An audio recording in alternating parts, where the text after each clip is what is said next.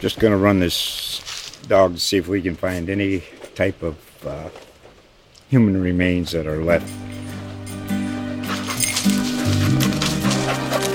Listen to Where Secrets Go to Die, The Disappearance of Derek Hennigan. From the Detroit Free Press, a new podcast set in the woods of Michigan's Upper Peninsula. Available on Apple, Spotify, Freep.com, or wherever you get your podcasts.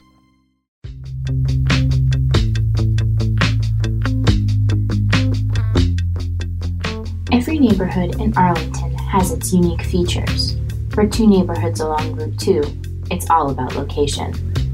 Almont Village and Heights and Village Lane in East Arlington are the only neighborhoods in town that extend past Route 2, while the rest of Arlington runs up against the state highway.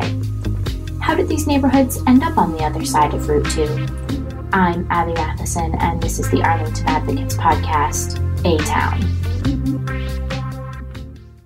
Today, we tend to think of them as enclaves of Arlington because they are on the south side of Route 2. That's Richard Duffy, a local historian. Sometimes I'm asked the question, gee, what is it like in Armont Village that they were cut off from the rest of Arlington by Route 2? But in point of fact, Route 2 is the very reason for existence of Armont Village. So Armont Village in 1936 was conceived as a very large development of 425 homes that were going to cost about $6,000 each. And there was going to be Federal Housing Administration, FHA, guarantees to enable this type of housing development to get underway. Because during the Great Depression, deciding to go into a home construction venture was not as obvious as it would be today. So they began laying out the streets. The streets were named after famous places in the Plymouth colony of Massachusetts, so very evocative of Plymouth and the Pilgrims, and that went along with the colonial revival designs of the neighborhood, and it was very much viewed as a model community, so much so that the homes actually had the Good Housekeeping seal of approval. And sometimes people think I'm kidding when I say that, but in point of fact, Good Housekeeping, which rated consumer products, also got into what did it take to make for a fine, modern home of good value. The building of that road in the 1930s is what enabled that previously isolated area of Arlington to suddenly become viable for residential development.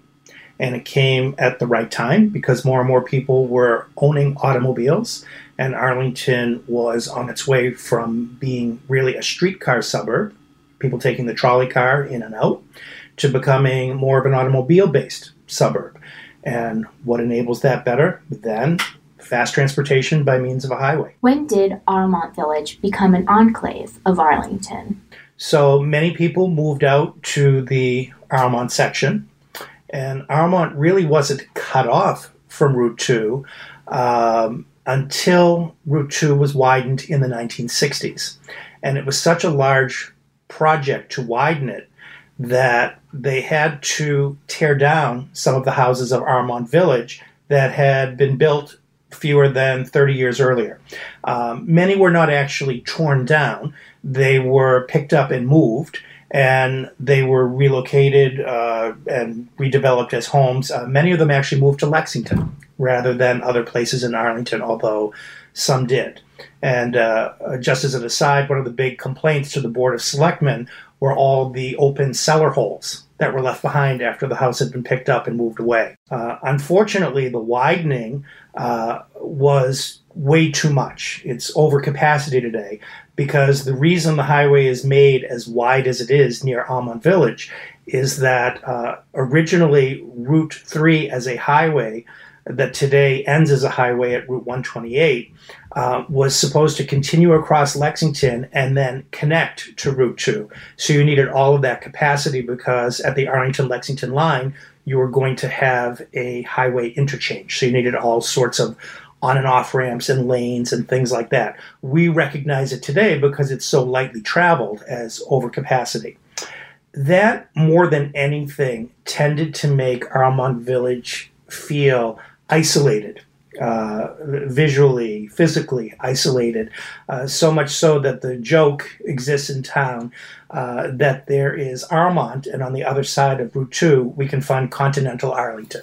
Is Armont Village the only enclave of Arlington? Further down Route 2, just beyond Pleasant Street, going toward Cambridge, we have Village Lane as a neighborhood, and very different story of that neighborhood.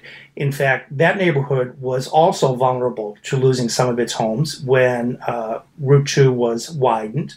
And as it was, the folks who had built, they were pretty unhappy that Route 2 was being built, because Route 2 gave birth to Armont Village, but Route 2 very much threatened the existence of Village Lane. So what happened was you had the 1930s road that was built, much smaller road, surface road rather than a highway. It was somewhat limited access, but not as it is today. And you had very fine homes in Village Lane. Large homes, much more square footage than in Armont Village, brick, substantial homes right across the street from the Belmont line. So very different character of owners and home values. In the 1960s, when the Great Widening Project of Route 2 was undertaken, one of the plans called for the homes on Village Lane, and in fact all of the Arlington side of Lake Street that paralleled Spy Pond, to be taken down to make room for the expanded highway. The reason for this was the original plan to fill approximately 5 acres of Spy Pond and run the highway over that section, ended up losing in court because Spy Pond is considered a great pond owned by the Commonwealth of Massachusetts, and the court sided with those who felt that the pond should not be filled in.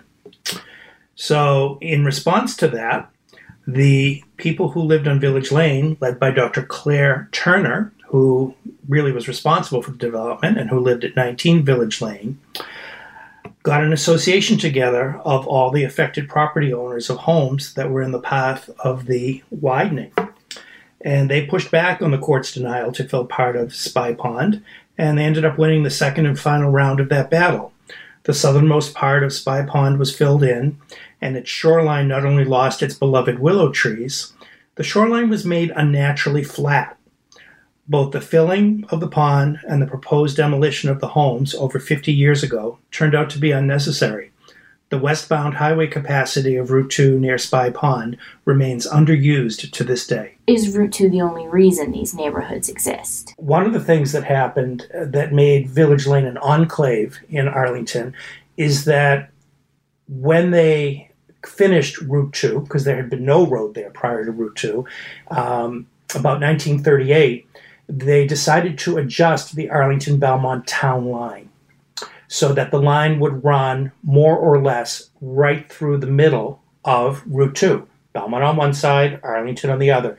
Neat, sweet, and complete. Well, you might say, okay, great. So in that case, Armont Village should have gone over to Belmont, and Village Lane should have gone over to Belmont. Not so fast. The reason it did not was the town, then as today, lived very much off of property tax revenues. And the situation there is Village Lane was high-end construction, high assessed value, and Armont Village, although the individual homes were more modest, the scale of that development, those were sources of revenue to the town. And remember, we're still trying to climb our way out of the Great Depression, that the town was not willing to give up. So they agreed to certain adjustments to the Belmont-Arlington line, and indeed some people went to bed living in Belmont, and they woke up and they had their breakfast in Arlington without having leave their own homes. But Village Lane and Armont Village remained within Arlington as they do today. Is Armont Village the official name of the Heights neighborhood? Arlmont is the official name of the neighborhood. The full name was Arlmont Village, and obviously drawing the name from the Arl of Arlington and the Mont of Belmont. What's interesting is we have an Arlmont Street in Arlington located in another section of town. So the name had previously been in use for the street, which still exists. Ironically, some of the street is cut off by the fact that they laid Route 2 through it. There's also a Bellington Street because we have the Belle of Belmont and the Ington of Arlington to create those two streets. And there's Bellington Street on either side of Route 2, but there is not Armont any longer forming the border between Belmont and Arlington for the reasons I raised earlier. But Armont Village was a fitting name. There's a little bit of lore that makes some people who've done some light reading of local history think that Armont Village was built on top of the grounds of the Armont Country Club, the Armont Golf Course. And that is not true. There was Armont Village, and it was quite close to the Armont Golf Course. But the Armont Golf Course continued for a little bit longer, and that was located in Belmont. And I believe most of the Armont Golf Course was taken to develop the Hillcrest neighborhood. The name Armont continues to be seen on the number 84 MBTA bus, which goes to Armont Village. There was a great demand, given the isolation from other parts of Arlington, for there to be public transportation service in Armont. But one of the things that's made me sad is that as you would drive eastbound on Route 2, the exit sign used to read Armont Dow Avenue, and it no longer reads that. They've modified the highway signage in recent years to rationalize it, and Armont was once so well known that having a sign that told you how to get there was considered important, and now it isn't. So I would say, due to the change in the highway signs alone, that the name Armont is starting to be seen and heard a little bit less. What about Village Lane? Village Lane is essentially a semicircle, although there are some houses on the development that actually front onto Lake Street. So not all the houses of the Village Lane neighborhood actually have Village Lane addresses, but Village Lane is just a nice prosaic name because having these houses of very picturesque brick, English colonial type of design, and the way they were laid out in the semicircle was evocative of perhaps someone's notion of an English village setting, and so it got the name Village Lane for that reason and none other. Our podcast is written, reported, edited, and produced by me, Abby Matheson. Our music is Modulation of the Spirit by Little Glass Men, and our logo was created with the help of graphic design wonderkin Sophia Berardinelli.